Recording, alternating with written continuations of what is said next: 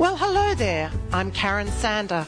You are listening to Aging Fearlessly, a program for the over 50s, those uniquely wonderful baby boomers.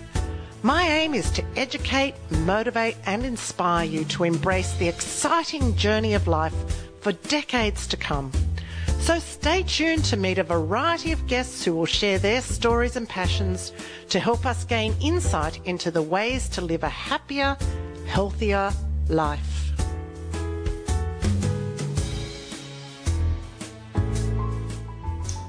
So hi, I'm Karen Sander. This is the Aging Fearlessly podcast and radio program. And today my guest is an amazing man and his name is Gunter Swoboda.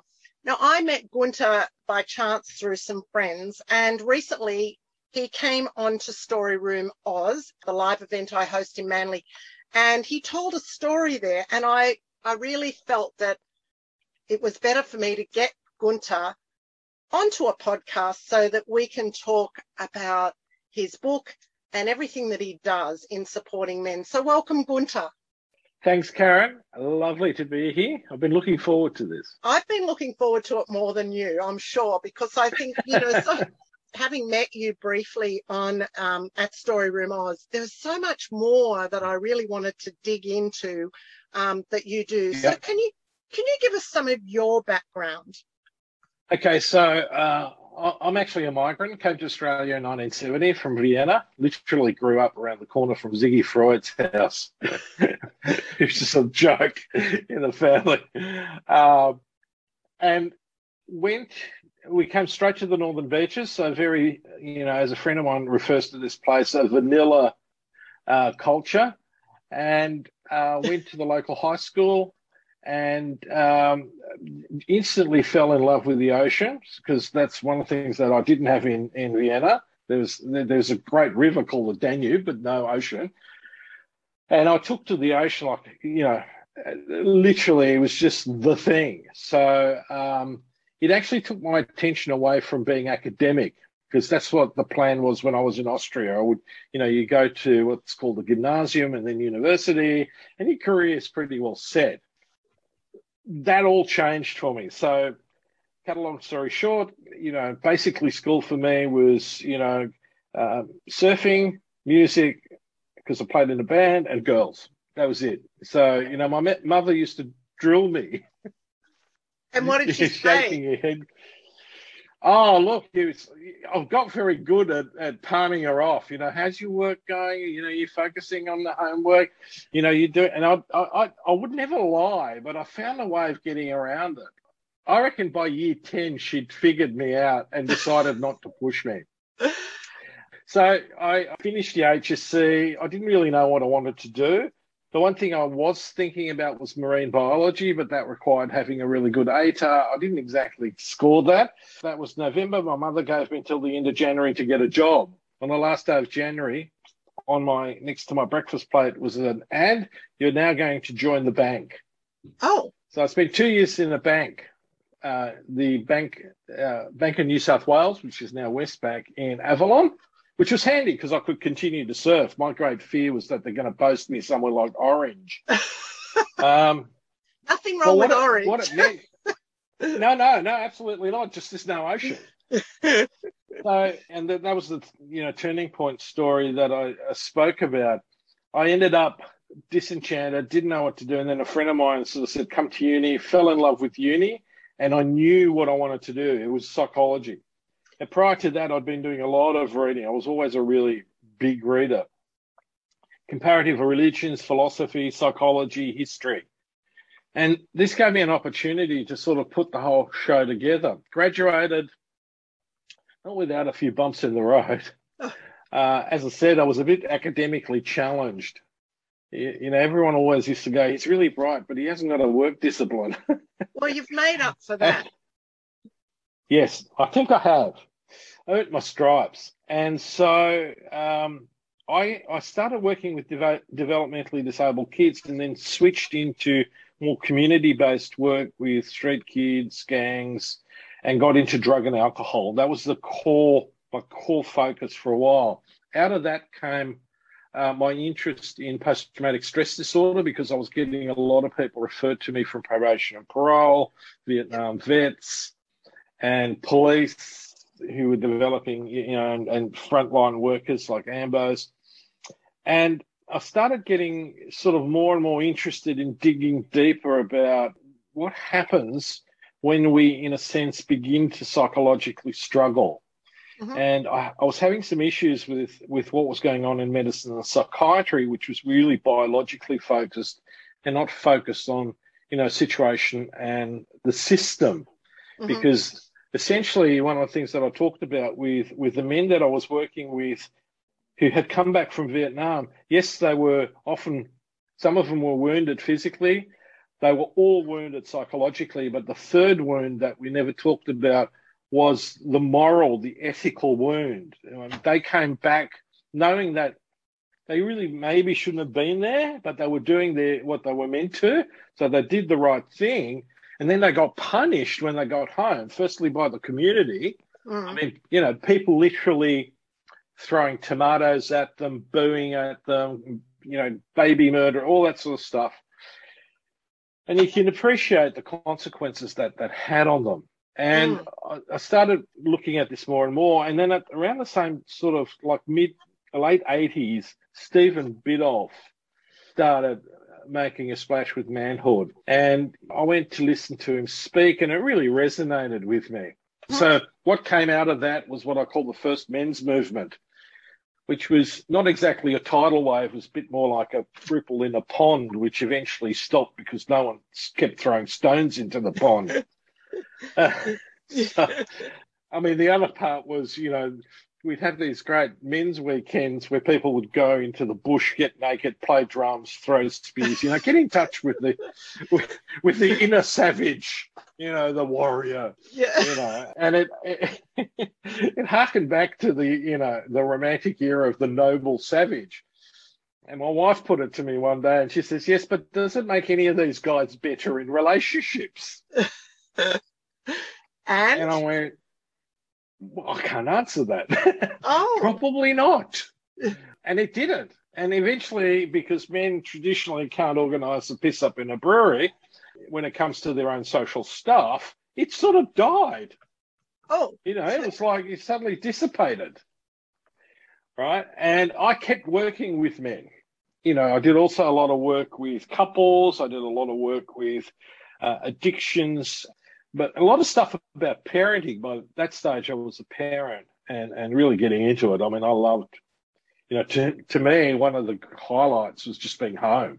And I had the opportunity because when I first came out of uni, there was no jobs for psychologists. There was that first recession we had to have. Yep. So all those sort of Department of Health jobs got frozen. My wife said, we got to have some money. I've got a career. I'm going back to work. You stay home. And I spent about 12 months at home, being the primary, shared caregiver with my daughter. And she and I had a fantastic time. Unfortunately, I wasn't exactly house trained. And so the stuff that needed to being taken care of, like, the nappy bucket, the laundry didn't get done. The laundry was a bit like a biological hazard zone. Maybe if I stayed longer with another child in that mode, they would have condemned the building. so that created some conflict in the relationship, which we solved. My thing's always been collaborative, but occasionally, couldn't resist my inner sort of activist in a way, going, "Why should I have to do this on her time?" Stuff like. And then I went, who's the idiot here?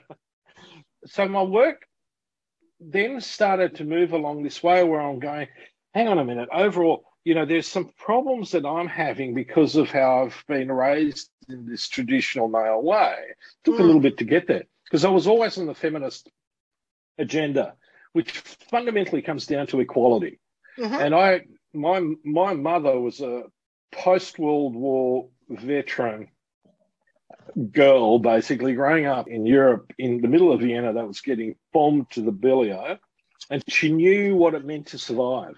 And so I had this really, really strong role model as a woman who whose attitude was women can do whatever they need to and want to. So you Yes. just get that into your head, and we share the space.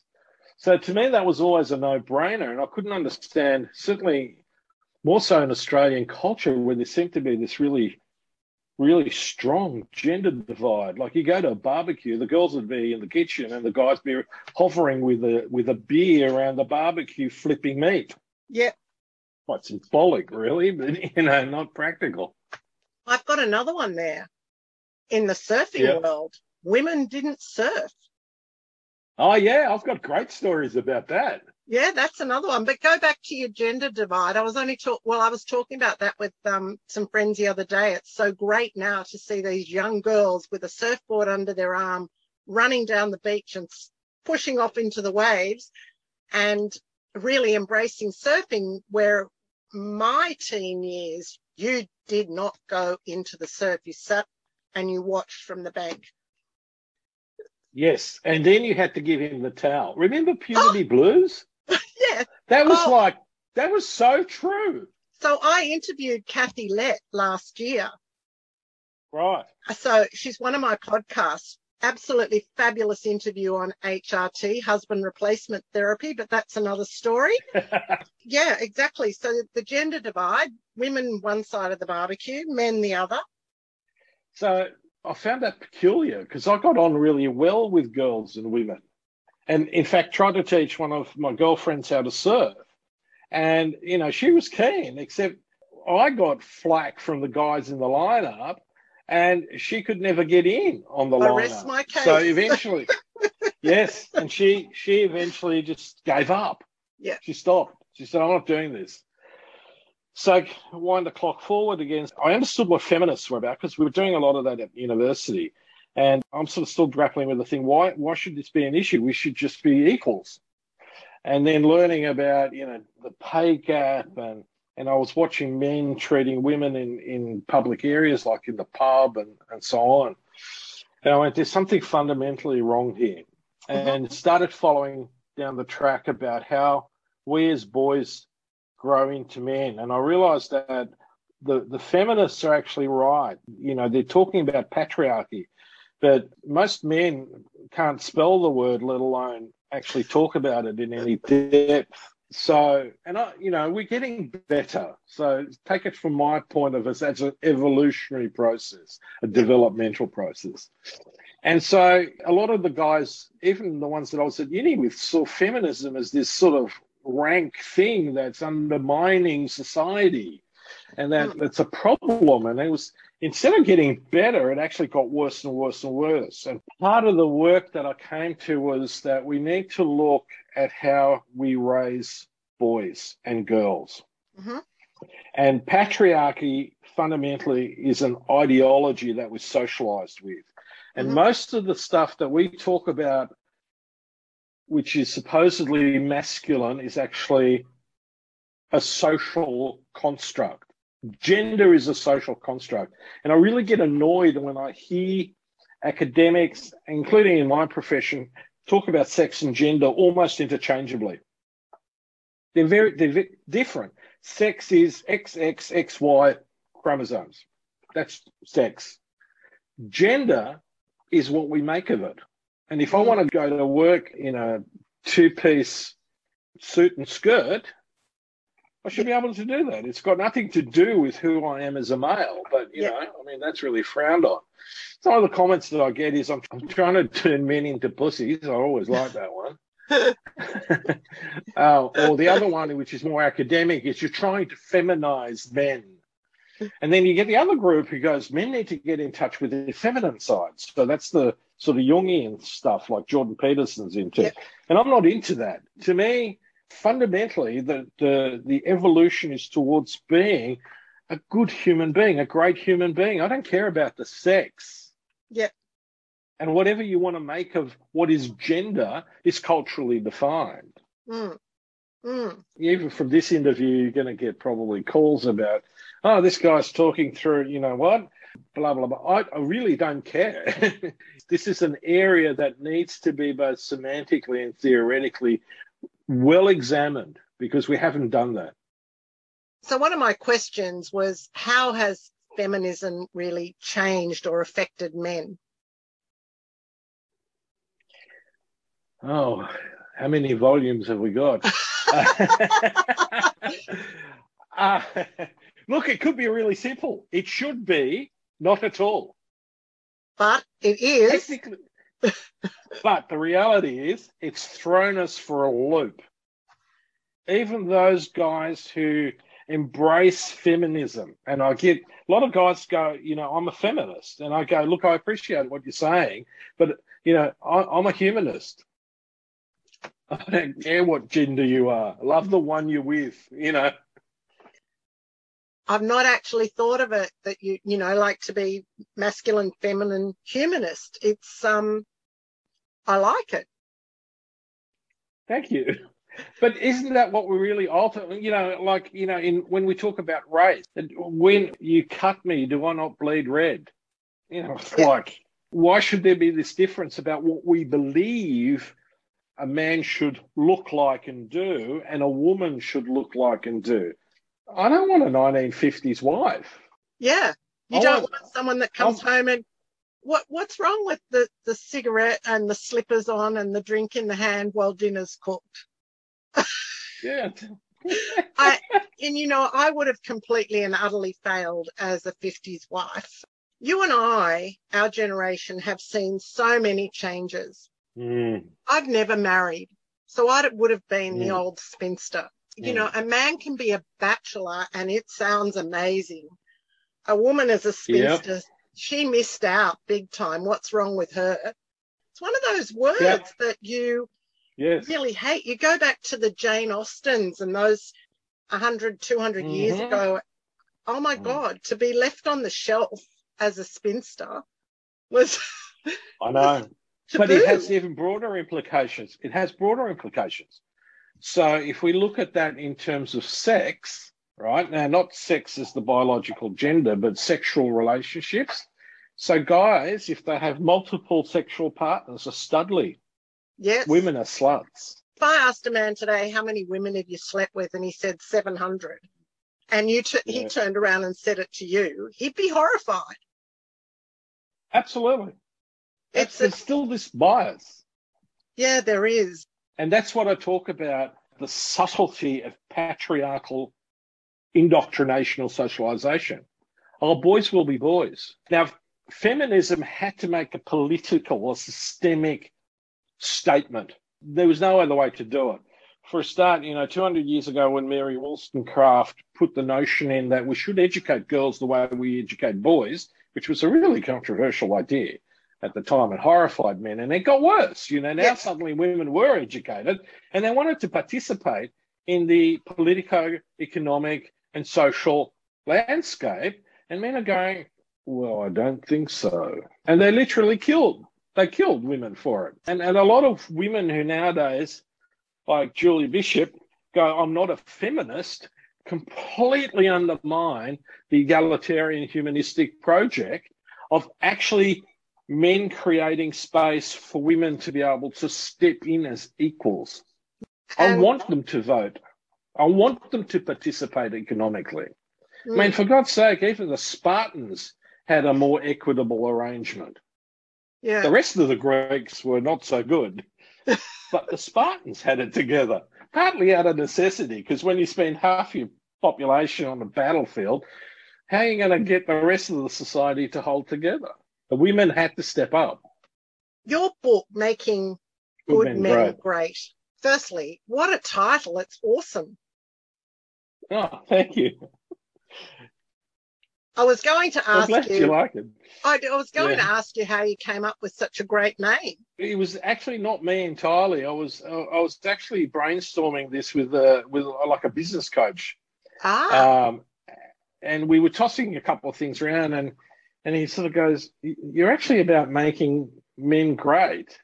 And from there it went, "Good men great." And we just went, wow, that's really got a ring to it. Can I tell you a little story here? When I wrote my book, Aging Fearlessly, well, first of all, I wanted to write a book that they printed in blue for a blueprint for women. Someone told me that. Someone told me the cost of printing in blue and said, well, get that one out of your head, Karen. But I was having a dream at the time, because this was 2014, I wrote it. And I had a $1.50 scrapbook from Woolies, and I used to just write words all over the page, and I'd talk to people. You know, I knew it was going to be aging, but I didn't know, you know, aging gracefully has been done so many times, aging disgracefully even more than gracefully. And I don't know where Fearlessly ever came from, but somewhere I think on it's those a great doodles. title. Yeah, I love it too. It's because, you know, people sort of say, you know, hate aging or hate getting old. And physically we need to accept some of it, but you got to, you know, if you get to this age, like I'm in my early 60s, you're going to have some, you know, chutzpah here, you know, because it's not easy. Because you got to accommodate not only the physical side, but the social side. Yeah. You know, and I think it's worse for women because at a certain point, and my supervisor in psychology, Evelyn, once said, you know, I've reached the invisible age. And I went, what do you mean? And she said, well, she says, I can walk now into a shop and no one notices me, whether that wasn't the case when I was 20. And I think invisibility in women is something we talk about all the time. And, you know, it is a hard thing for some women to work their way through it. I mean, I just stand up and do it. You know me, you're getting to know me. I'm pretty out there. I just get up and do it. And I'm wrong a lot of the time, but I'll give it a go. And I think that's what it's all about. Exactly. And I think for men, that's also important because a lot of us as men, again, are socialized to have a role. Okay. So you're either a tradie, corporate, teacher, And then suddenly at some point that role vanishes, you know, like you get retrenched, you get retired, you know, and then what? And because we've not been socialized into relating to ourselves as a rounded human being, but rather as this, you know, the provider or the hunter or whatever it is, you know, the warrior, when we can't step into that role anymore, it's inappropriate to be in that role, we're lost. And that's one of the things that's been, you know, an issue with men trying to cope with feminism. Feminism isn't the problem. It's our incapacity or our unwillingness or both to be flexible enough to go, hey, the landscape's changed. And one of the reasons why I use surfing and as an analogy is that one of the things surfing teaches you is you've got to be nimble on your feet. Otherwise, you keep eating it. This world now is in every aspect moving quickly, and you have to adapt to change all the time. COVID right now is one of the biggest changes we've ever had to in our lives. Maybe not people, you know, the men and women who were involved in the Vietnam War, they saw big changes. So there's plenty of them still around. But for many of us, our particular age, this is the first massively big kick in the guts we've seen. I want to call it a kick in the guts, but it's making us think differently. And we're all, how else can we manage it? But let's go back to your book, How to Make Good Men Great. You've got a title going. That's probably came down the track. Tell us more about that book. Okay, so essentially what I wanted to do is bring together, you know, the ideas of what's dispositional, what's in our nature, and then how we've been nurtured. And one of the important things is we can't understand gender, especially this, we can't understand what it is that we do as men without understanding the situations we're in and the system. And the system's patriarchal. The way capitalism's been forced to evolve is patriarchal, and neoliberalism has forced it into an even tighter corner in a sense. One of the reasons why we're seeing such an uprise of essentially fascist ideas and the strongman politician. The boys' club's still at work. I'm not sure if you watched Annabelle Crabb's program on Misrepresented. No. Must see.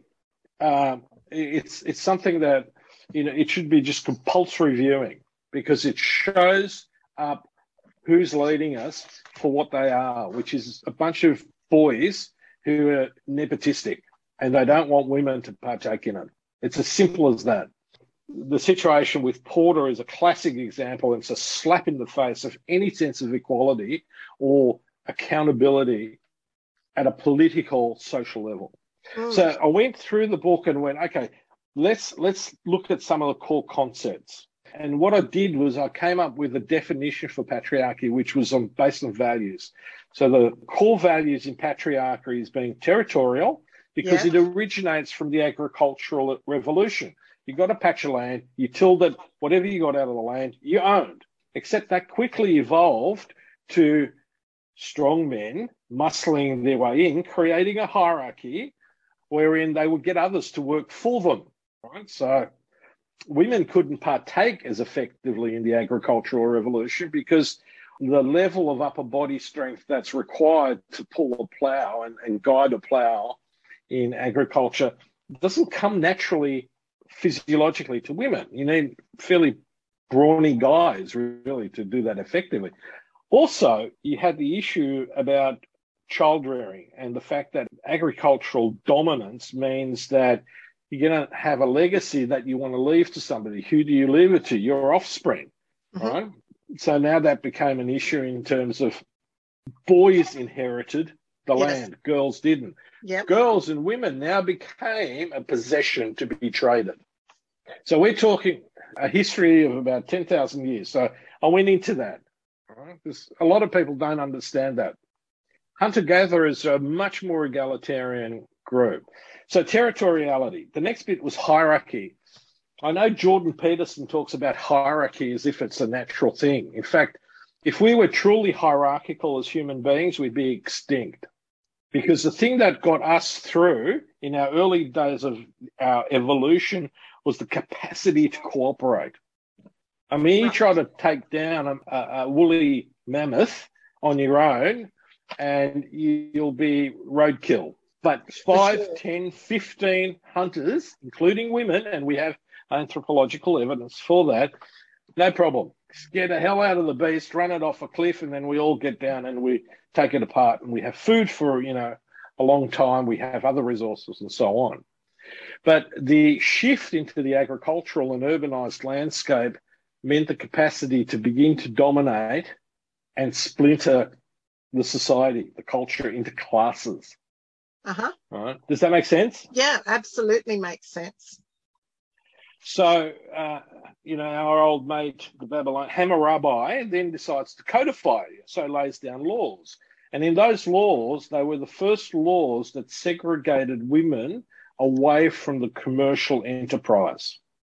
They weren't allowed to run businesses, really. They had there were certain positive aspects for women, but inherently, they had to be veiled. So the Muslims aren't the culture that came up with that. That's a traditional Middle Eastern concept and a patriarchal concept. Women in Greece were veiled. Roman women were veiled.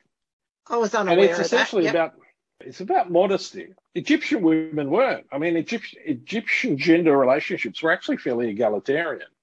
I mean, Egyptian women used to divorce their husbands a lot of time, often for things like being slovenly. So we go from hierarchy and then we become acquisitional. Okay, so we need more territory. We need to acquire power and status, which is the hierarchy, right? And that means we must be competitive. So these 4 values became core, right? And I'm going, if we operate purely on those 4 values, we're always going to be in trouble. Now, the democratic process, through the process of feminism, focused much, much more on becoming inclusive, becoming democratic and respectful of differences, rather than expecting everyone to be the same. Right? And I talk about, in-group similarities and differences as well. I mean, one of the big things, and when I was a teenager, we all wore, either Levi's or Amco jeans, preferably faded, right? Adidas shoes, if you wore shoes. In winter, Ugg boots were good. And you had a white T-shirt. There were no labels. We didn't have labels. I remember a group of mates and I sitting on the headland one morning wondering how we can exploit surfing to make a living out of it. And one of the guys came up and he goes, we should make clothes and put labels on them. And we all killed ourselves laughing. What an idiot thing to say. Who's going to wear a T-shirt with a label on it? And now look what happened. Bingo. What year do you think it was that labels actually started to appear on clothes? I'm going to guess around 76. Yeah, it was around late 70s. And it coincides. Now, I don't know whether there's a correlation between this, but I've thought about it because I like delving into history. It started to coincide with the neoliberal agenda. That is that we're going to free up, the free enterprise marketplace. Wealth's going to, we're going to make it easier for the rich to get richer, and then it's going to trickle down. And it didn't happen. What actually happened is it accelerated a process of, it was like just releasing the hounds for billionaires. So now we have a space race that's run by private billionaires who contribute very little financially to the community because they don't actually really pay real tax. And you look at people even like Trump, when you look at Trump and his failed businesses and his money, he fits into that whole, he's one of those. The branding. Yeah. It's not about substance, it's about brand. And I don't have a problem in a sense with brand. I mean, I'm an Apple devotee from way back, but it's a good product, right? There's some flaws in the marketing of it, but it's solid in a sense. Yeah. It has value. But so much of this branding stuff doesn't have depth, doesn't have quality, doesn't have substance. And so we go back to the values. What sort of values do we want? Well, we also want, in a sense, to be more distributive, both individually and community oriented. Like, we struggle these days to get young people to volunteer into charities, especially young men.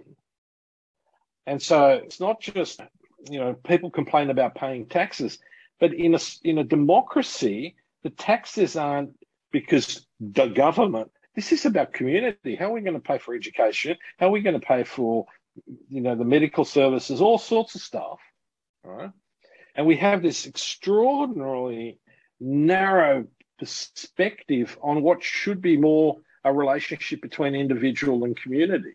And the top of the tree is living in a society as a man where I can collaborate, I can cooperate, not just with other men, but with all the different people in the community.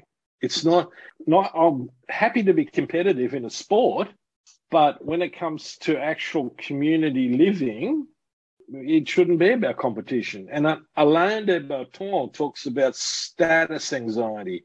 And it's one of the issues that's, men are trying to struggle with, particularly since the advent of feminism, is because they feel like this status, they're being replaced in some way. They're being sort of squashed down. That's not what this is about. When it comes to financially, and a lot of women that I know are the breadwinners in families, and quite often that's led to dire consequences, that their relationships have fallen apart. It's a fact. Because again, the sort of the way that we as boys and men are socialized makes us relatively inflexible. I'm the provider. And we feel bad because other men go, what, can't you get a job? But I can also tell you that other women will do the same thing to men. If a guy goes, I'm the primary carer at home and I do the housework and blah, blah, blah, one of the first things a lot of women will ask him is, can't you get a job? Yeah, I'm well aware of that happening. Or don't you like working? Yes, there's another one. Don't you like working? Or, what do you do all day at home? I think there's a lot of questions but I know a lot of men these days who have been house husbands for a couple of years and, like yourself, really enjoyed it. Oh, yeah, that number's growing. But there is still a stigma. A friend of mine in New York was telling me a story about a young sort of lawyer, or young. He was a lawyer in a firm, and they were offering him a partnership. Anyway, between offering the partnership, his wife gets pregnant. So he goes into his boss, who proudly declared to the business that, they're instituting paternity leave, right? And he goes, oh, okay, I'll make use of this. So he goes in, says his boss, and says, look, about this paternity leave? My wife's gotten pregnant and I want to take it. right? The boss leans back in his chair, folds his arm and goes, well, in that case, the partnership's off the table. So he lost out completely. Well, not entirely, because the young guy got up and went, well, in that case, I'm resigning as of now. And the story goes on that he established a law firm wherein men are encouraged to take paternity leave. Ah, so he stepped right out of his own comfort zone and gave it back to them. Yep. And that's where I go, that's great. That's what makes him great. Women have a way that they can just manage to talk and open up and discuss what's going on in their lives. You think about the hairdressers, and the hairdresser knows absolutely everything that's going on in my life by the time I leave there, and I know what's going on in her life. She's like the psychologist. Yeah. Men do find it really hard to open up or to talk about feelings, emotions. How can men deal with that better, or what can we do to help men? Well, when we bring up boys, and, we need to acknowledge and validate their feelings a lot more. And this is a message to both mothers and dad. Telling a 5-year-old that, yep, you've fallen over, that's okay, but, you can stop crying now, isn't helpful. So what should they say to them? They should give the kid a hug, pick him up. Do you want me to kiss it better? It's okay to cry. The pain will stop. So we need to be more succinct about emotionally coaching children. Mm-hmm. So it starts way So that's back. one. Oh, absolutely. The Jesuits used to talk about, you give me the boy before the age of 7 and I'll give you the man.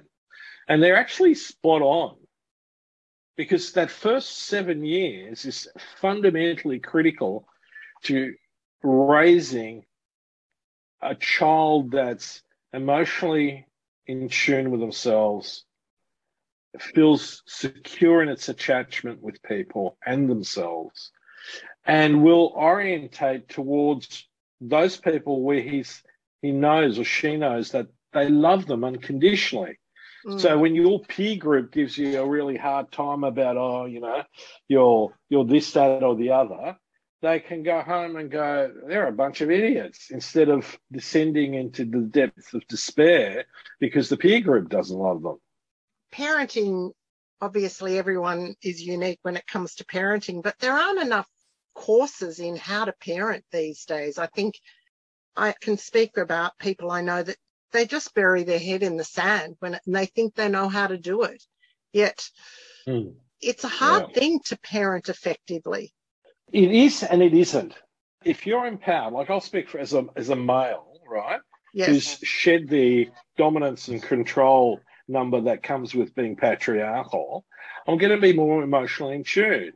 Now, that's not the whole idea of there being a maternal instinct is just the mythology. It's not true.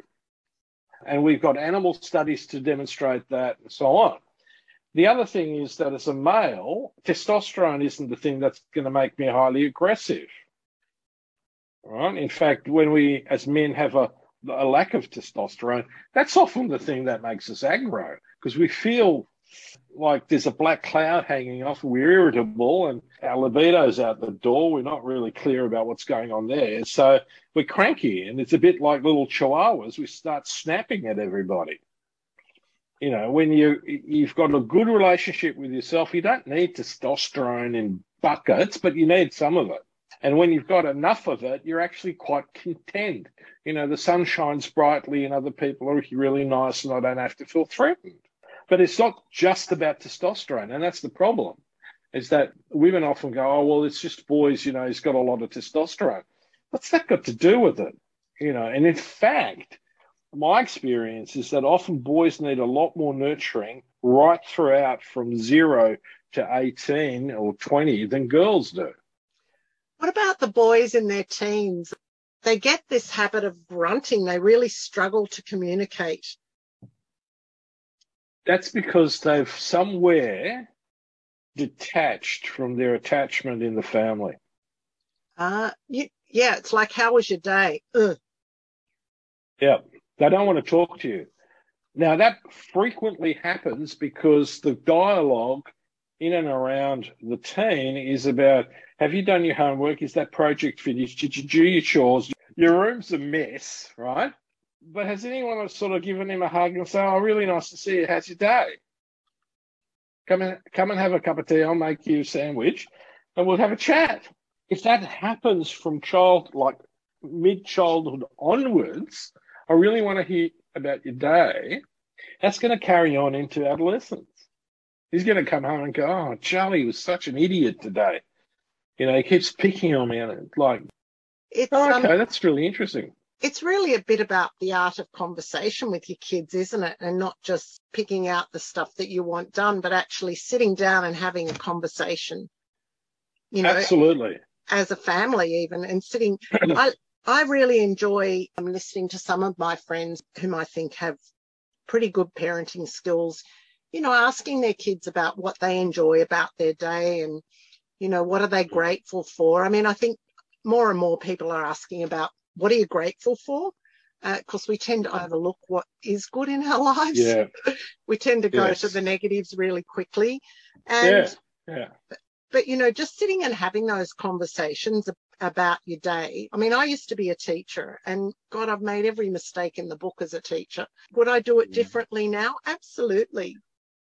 Yeah. One of the things that I often talk about is that you have no influence over anybody, let alone kids, unless you have a relationship with them. And, you know, when I was at schools, the subjects that I did well in, because there were a few, I can tell you it wasn't because of the topic or the subject. It was because of the teacher and I having a good relationship. Funny, I was watching a movie the other day and it reminded me of teaching, and it was actually it was a Barbara Streisand movie, and she was a lecturer. The way her classes were, everybody was engaged. And I thought, wouldn't it be great if your teachers really, really just told stories? And I'm going into the storytelling thing because you remember stories and teaching through stories. Oh, yeah, absolutely.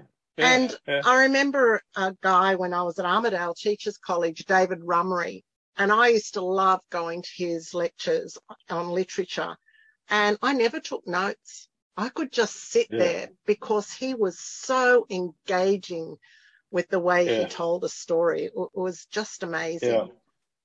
Yeah. And so that element in the home, in the family home, is missing. I work with boys who can't even tell you exactly what their father does. Oh, he works for ASIO. Yeah. It's a secret. You know, they don't often have those discussions. And it's becoming, you know, a lot of kids don't sit around a family dinner table. They're off into their room. And as a teenager, often parents will go, oh, no, it's a real problem. But he makes it really difficult. I go, yes, but if you stick to it from an early age on, it's just the routine in the house. So these days, you've just made my mind click into something else, and they're off into their room, you said. And I go, they're off into their room to get onto the computer and game. How do parents deal with those issues and moving, you know, young women and men, teenage boys and girls, to move into healthy, well-adjusted adults? Again, I'll come back to that thing about attachment within the family unit. And a lot of that, certainly with boys, is in their relationship with their father. And it's not just about I'm taking him surfing or bike riding or whatever.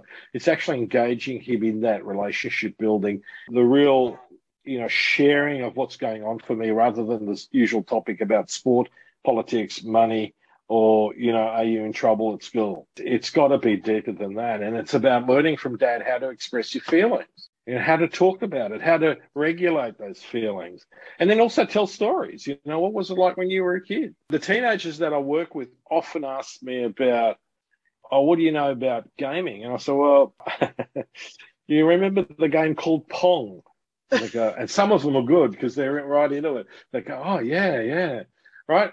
Well, we used to code onto a cassette deck. Do you know what a cassette deck is? No. It's like a tape, a magnetic tape that's inside a cassette. And, usually we Google it and then you go, oh, wow, okay, right. And you code on that. Yeah, 64 bytes. What? You now need a terabyte to do anything reasonable.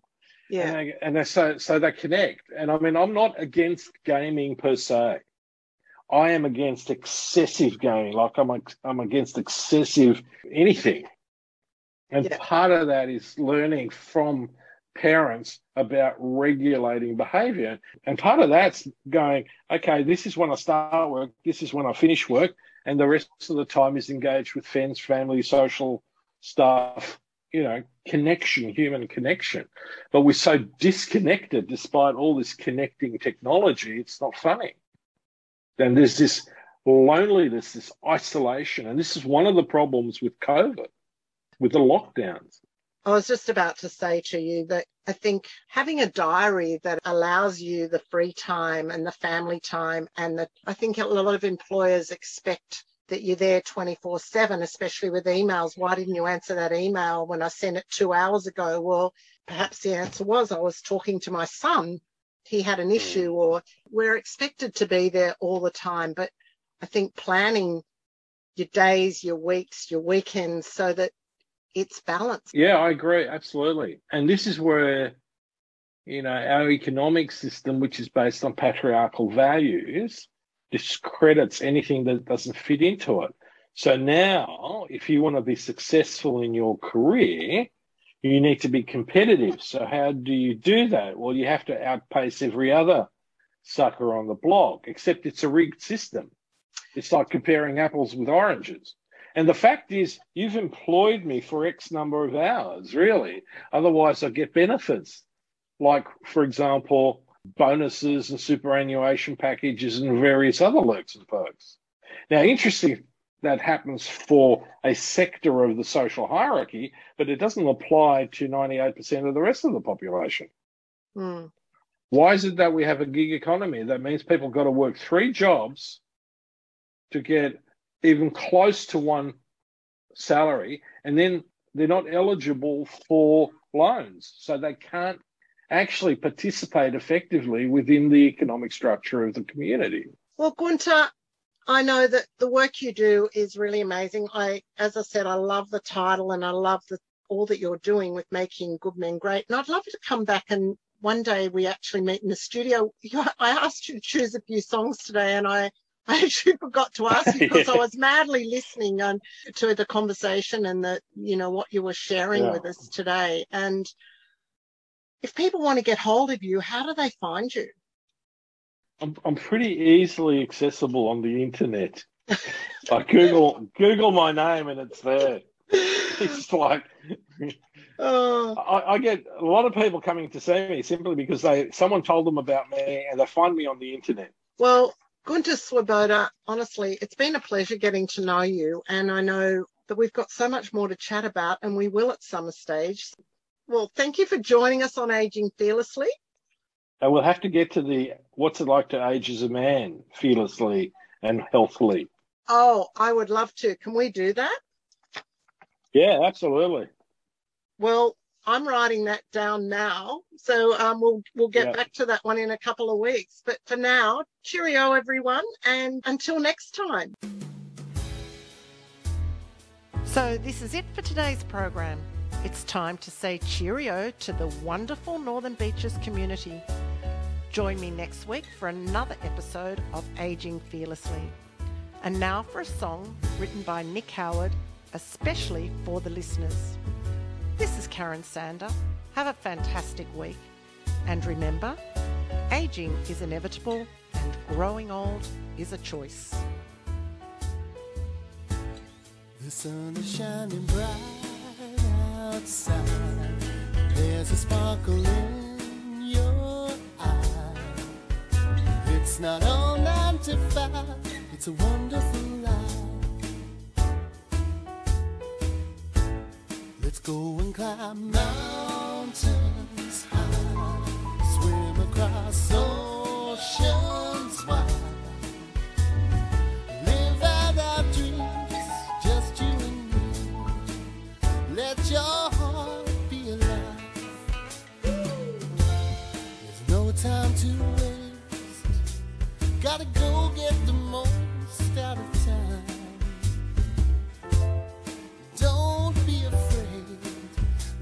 this treasure that you've got to find. Baby, don't be shy. Let's go and take that ride. Taste the sweet and the spice, everything nice. Let your heart be alive, baby. Just let your heart come alive, honey. Let your heart be alive.